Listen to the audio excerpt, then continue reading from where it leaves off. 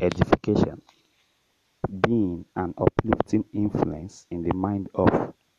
Topic: the love for people. Bible text: Song of Solomon chapter 1 verse 7. It says, "Tell me, O thou whom my soul loveth, where thou feedest, where thou makest thy flock to rest at noon. For why should I be as one that turneth aside by the flocks of thy companions?" Love can be defined as an expression of feeling hard before someone with the determination of pleasing him or her.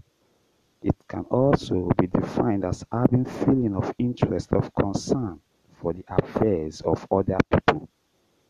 The love for people causes the attraction for them and their possessions, which is geared towards ensuring the betterment at its best of their entities and personalities from glory to glory.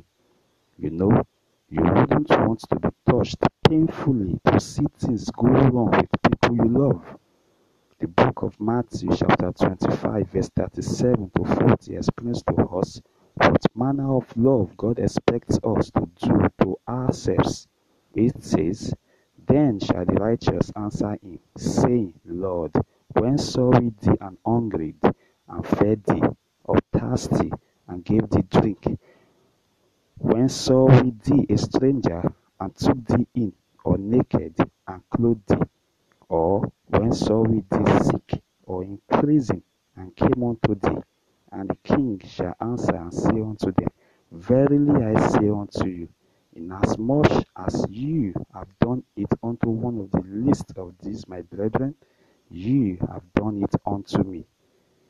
It is an insincere act for a person to say that he or she loves God that he or she does not see, while he or she loves not his or her neighbor which he or she sees daily.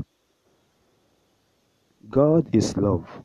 For this reason, the book of John chapter 3 verse 16 testifies of the love of God for you and I. It says, "For God so loved the world that he gave his only begotten Son, that whosoever believeth in him should not perish, but have everlasting life." God has concern for every human being he has created. You know, the list is endless. A quotation says, "Charity begins at home."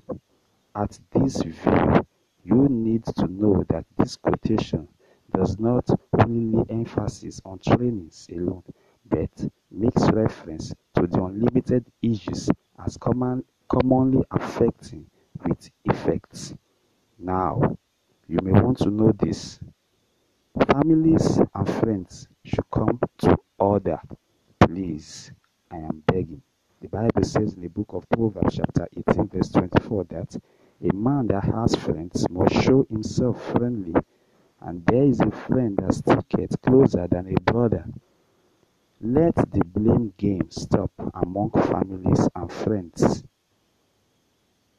You as a friend, did you hear that you could stick closer to a person than a person's brother? The Lord prays for us that whenever we render help to one another, may it never be used against us in the name of Jesus. Amen. So fear not.